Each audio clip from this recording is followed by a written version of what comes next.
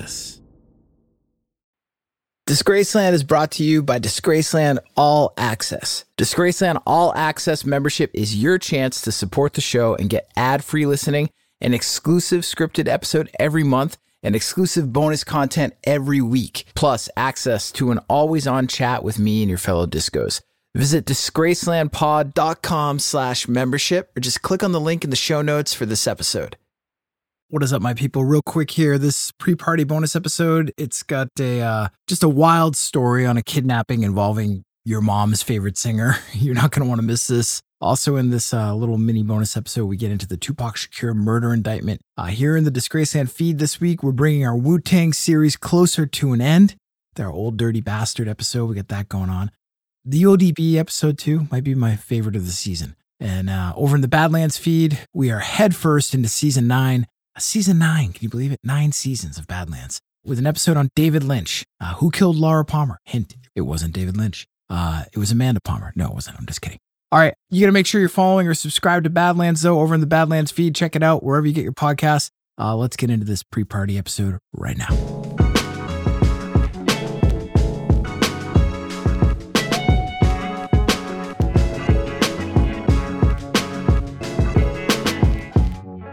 Good morning and happy Monday, Discos. Welcome to our weekly advance mini episode, the first communique of the week between you and yours truly. The place for us to set the table for everything that we're going to be discussing and listening to this week. Specifically, this week's release, a new episode on Old Dirty Bastard coming to you tomorrow, as well as any and all music news relevant to Disgraceland and its many subjects. And of course, this is where we start the conversation that we continue over voicemail, text, social media, and in our Thursday bonus episodes. All right, we're getting down to the wire on our serialized season on Wu-Tang Clan, which, believe it or not, wraps up next week. But first, this week, tomorrow, a brand new episode, Chapter 8 on Old Dirty Bastard, one of Wu-Tang's most beloved members, certainly the most unique. In fact, that was one of his own original noms de rap. A son unique, as in a son unique, S-O-N, son, because there was no father to his wild style, or so goes the story anyways. ODB merged drunken old school R&B with raw gonzo rap, both during his time with the Wu and also obviously as a solo artist on songs like Got Your Money. As his cousin, the RZA, once said, there was no line between life and art for ODB. And in my opinion, those make the greatest musicians, the greatest artists, in fact. True to that statement, ODB's increasingly troubled life began to eclipse his art. He was charged with attempted murder of an NYPD officer. He was chased by bloodthirsty Rottweilers, shot by men in ski masks, went on the lam from a rehab facility, and wound up inside an infamous prison in upstate New York where some crazy shit went down. So check out the episode to hear more about all this. And I think you're going to dig it. All right, the number one song in America, as of the writing of this episode, once again, Doja Cat's Paint the Town Red, which has rebounded to the top slot after it was knocked down to number 2 last week by Drake's Slime You Out. An interesting thing about Paint the Town Red, the song samples the 1964 hit Walk On By Dionne Warwick, written of course by Burt Bacharach and Hal David, who are credited as co-writers on Doja Cat's jam, which means that this song is Burt Bacharach's first multi-week number 1 song since That's What Friends Are For back in 1986. And for Hal David, it's his first multi-week number 1 since The Carpenters' Close to You back in 1970. So there you have it, Burt Bacharach and Hal David still going to number 1 after all these years. Rest in peace to both Burt and Hal. All right, let's get into the engagement, shall we? Let's get right into it. Let's do some emails. All right, Michelle Hayes writes in, subject, Michelle from the 601 in South Mississippi. Message says, I just have a recommendation, and it's probably somebody you've already heard of and maybe already know, and that would be Aaron Jones. I went and saw him in concert, and that also had Bush and Breaking Benjamin and Saliva, and I would have to say that Jones blew them all off the stage. I've been a fan of yours for a few years now, and I listen to all of it, all of Disgraceland, all of Badlands, really dig it. Keep on rocking, rock-a-rolla. I gotta admit, I don't know who the fuck we're talking about here. Aaron Jones? Man, I feel stupid. So here's what you gotta do, Michelle. Hit me back and give me a little bit more info on Aaron Jones and what the true crime may be. All right, this one from Harrison Godin writes in, subject, I need help. Message. Hi, I'm wondering why the John Denver episode isn't available anywhere. My boss told me the story, but I have to hear it for myself. Can you help me? I sure can, Harrison. It's available wherever you get your podcasts. So what's going on is I'm guessing your podcast player has not auto updated or something. I don't know. Reinstall the app, see what happens. If not, if you're running into trouble, you can always go to our website, disgracelandpod.com, go to our listen page and scroll around, and there you will find a John Denver page, and you can click on that and you'll have about 6 different ways in which you can listen to the episode. So there you go. All right, we get this one from Jonathan Epstein. Subject letter says, "It ain't pretty, but it's suspicious." And the sends in this article that I've seen a little bit elsewhere. Katy Perry. Headline is, "Why There's a Proposed Housing Law Named After Katy Perry. An ongoing legal drama inspired the Perry Act, which would protect seniors against ill-conceived home sales." This is the type of thing that's semi-interesting, but not interesting enough. All right, this one comes in from the 610. Jonathan writes, the subject is, "While binging Disgraceland and Badlands." Hey, it's Jonathan from the 610, and I wanted to check in. I got my start listening from a recommendation by a great friend, Tex, in the 541, telling me I had to listen to the Keith Moon episode, and I've been hooked ever since. I love the subjects, I love the storytelling, style, and research you bring to your subjects. I know you were asking what people do while listening to the pod, and I wanted to chime in.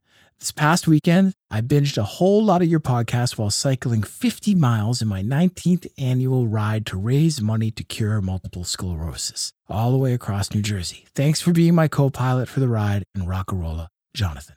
Jonathan, that's amazing. Congratulations. 50 miles, man. That's something, dude. And all for a good cause. Love it.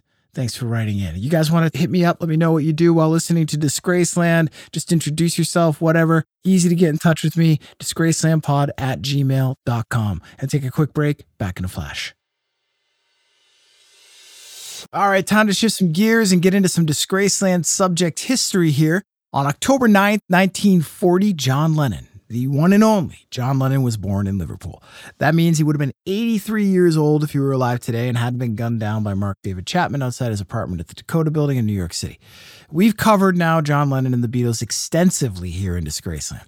And also, we did a whole other serialized season on John Lennon for another show that we have called Blood on the Tracks. We got a whole season of that show about John's assassination. Go check that out. It's in its other feed, Blood on the Tracks. But like I said, here in Disgraceland, he's been the subject of 3 episodes, not to mention another 8 episodes on the Beatles, and coming next year, a 9th episode on the Beatles, believe it or not. Will it be our last? You're going to have to tune in and find out. On October 11th, 1981, Prince infamously opened for the Rolling Stones at the LA Coliseum. Now, this is back in 1981. This is when Prince was relatively still unknown. It was around the time of his album Dirty Mind. Now, if you can visualize the cover of that album, you can visualize what he looked like when he took the stage. Open trench coat, thigh highs, jet black Speedo. Not that Mick Jagger, who Prince was opening up for, not that Mick dressed like a prude, but still, all right? Remember, this is the early 80s when genre lines were not so easily crossed.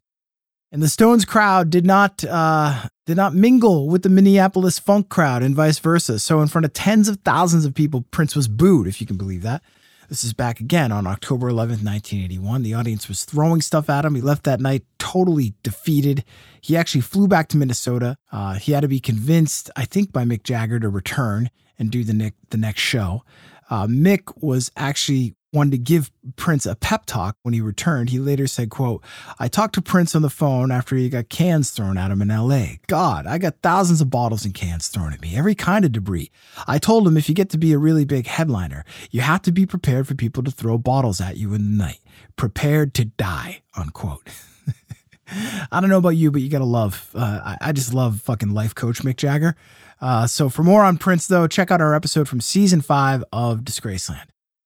And finally, on October 12th, 1978, Nancy Spungen, girlfriend of the Sex Pistols Sid Vicious, died from a single stab wound to her abdomen, killed by the same knife she had bought for Sid Vicious, her boyfriend, so that he had protection when he was scoring dope.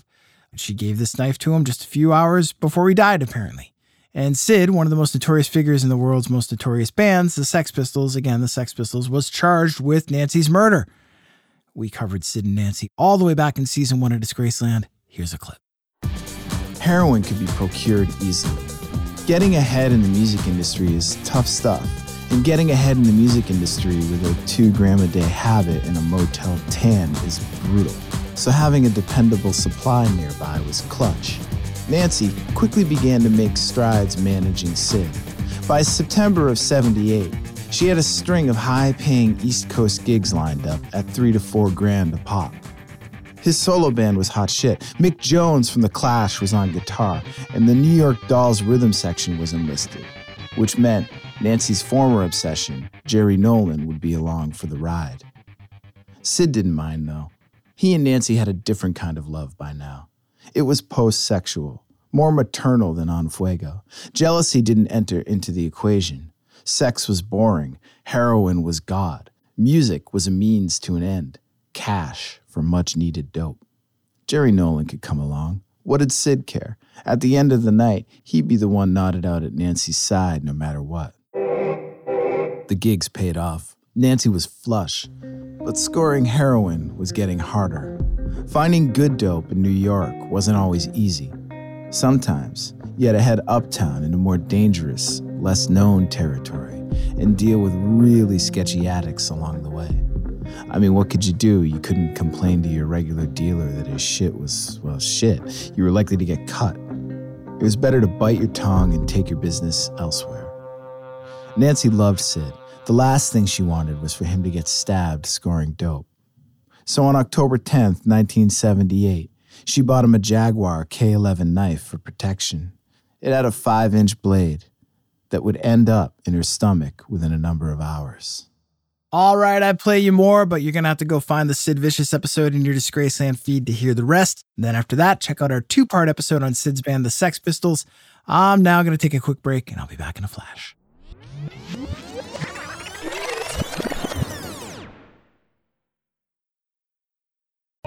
Hey Discos, it's Jake here. Thank you so much for listening to Disgraceland. Your support truly means a lot to me, and it's because of you that my team and I are able to make this show.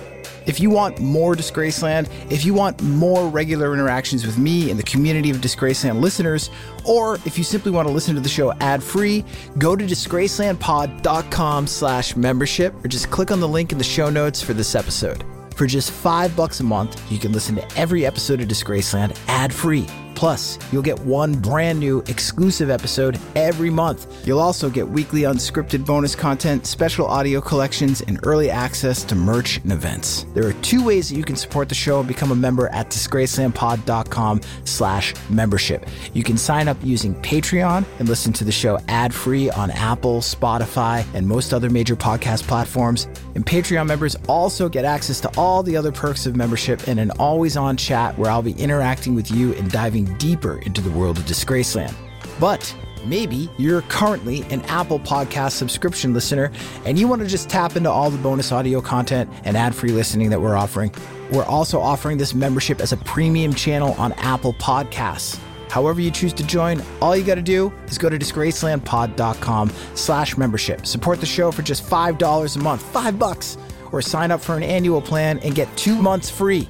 Come join me and your fellow discos at Disgraceland All Access by visiting disgracelandpod.com/membership.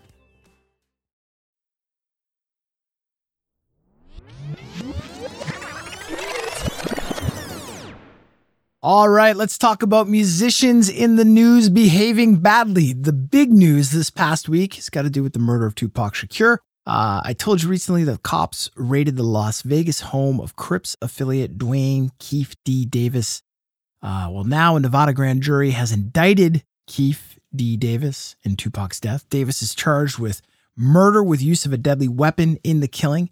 During that raid, police reported collecting multiple computers, a cell phone, and a hard drive, a Vibe magazine that featured Tupac, several .40 caliber bullets, 2 quote-unquote tubs containing photographs, and a copy of Compton Street Legend, which is Keefe Davis's tell-all memoir, where he said he broke his silence over the rapper's killing in 2010 during a closed-door meeting with federal and local authorities. And at the time, he was 46 years old and facing life in prison on drug charges when he agreed to speak to those authorities.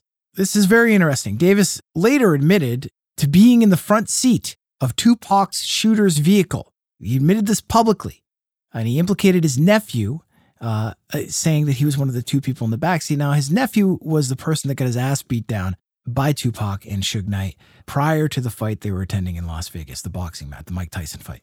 So Davis goes on, though, back to the shooting, said that the shots were fired from the back of the car, and he did not name who the shooter was, saying he had to abide by the quote-unquote code of the streets. 27 years since Tupac was shot dead. 27 years with no charges. So what do we think? Is this it? Is this the guy? I don't think so. I think there's more to it, and I'm going to be pissed off if we don't get this information and get it soon. More coming on this. All right. In the news, Cher. Yes, Cher. Your mom's favorite singer, perhaps. I don't know. I don't know your mom. Despite what people say, I don't know your mom. Cher has been accused of hiring 4 men to abduct her adult son. Okay? Cher has been accused of kidnapping her adult son so that he could not reconcile with his then estranged wife. This information is coming from court documents concerning Elijah Blue Allman, who is the son of Cher and Greg Allman, of the Allman Brothers, of course, Allman Brothers Band, who filed for divorce from his wife. Cher's son filed for divorce from his wife and then reconnected with her the following year. This was back in 2022. Now, the couple, Cher's son and his wife, were in a New York hotel room when 4 men entered and abducted Cher's son. This is on November 30th, their wedding anniversary. In a declaration signed by Cher's son's wife, her name being Marie Angela King, that declaration has her saying that she was unaware of her husband's whereabouts or well-being, and that she was told by one of the men that they were, quote, hired by petitioner's mother, unquote. So Cher's daughter-in-law, her son's wife, Marie Angela King, was then asked to leave the couple's home, which was owned by Cher, without retrieving her belongings. Cher's son, he struggled with drug addiction, was then watched by a caretaker hired by his mom, Cher, at the Chateau Marmont in LA before being taken to a rehab facility. This is very messy, and this is kind of crazy. The idea of Cher hiring kidnappers to abduct her son is just mind-blowing. I hope we get more on this information. 617-906-6638 or at Disgraceland Pod on the socials to let me know if you got anything on Cher, you got anything on Tupac that you want to share, or just, you just want to talk, whatever it is, hit me up. All right. Let's wrap this advanced mini episode up for us now that we've set the week here in Disgraceland. Number 1, get ready for a new episode hitting your feeds this week in Disgraceland, Old Dirty Bastard, Chapter 8 in the Wu-Tang Clan saga. Number 2, I've got questions and I'm looking for answers. 617-906-6638. I want to know what's on your mind. I want to know what you think of Cher. I want to know what you think of Tupac. 617-906-6638 with your answers, your voicemails, your text. Disgracelandpod@gmail.com on the email. Hit me up. All right, Old Dirty Bastard on Tuesday, new after party episode on Thursday. We're back here on Monday with another one of these advanced mini episodes to kick off your week. And to land this plane, I am going to read to you the Billboard charts from the week of October 7th, 1978, the week that the knife that Nancy Spungen bought for her boyfriend Sid Vicious ended up in her abdomen. Number 1, Kiss You All Over, Exile. Last week, 1. Peak position, 1. Weeks on chart, 14. Number 2, Boogie Oogie Oogie, A Taste of Honey. Last week, 2. Peak position, 1. Weeks on chart, 16. Number 3, Hot Child in the City, Nick Gallagher. Last week, 7. Peak position, 3. Weeks on chart, 18. Number 4, Don't Look Back, Boston. Last week, 6. Peak position, 4. Weeks on chart, 8. Number 5, Summer Nights, John Travolta, Olivia Newton-John, and Grace Kelly. Last week, 5. Peak position, 5. Weeks on chart, 10. Number 6, Reminiscing, Little Riverdale. Last week, peak position. Quit talking and start mixing.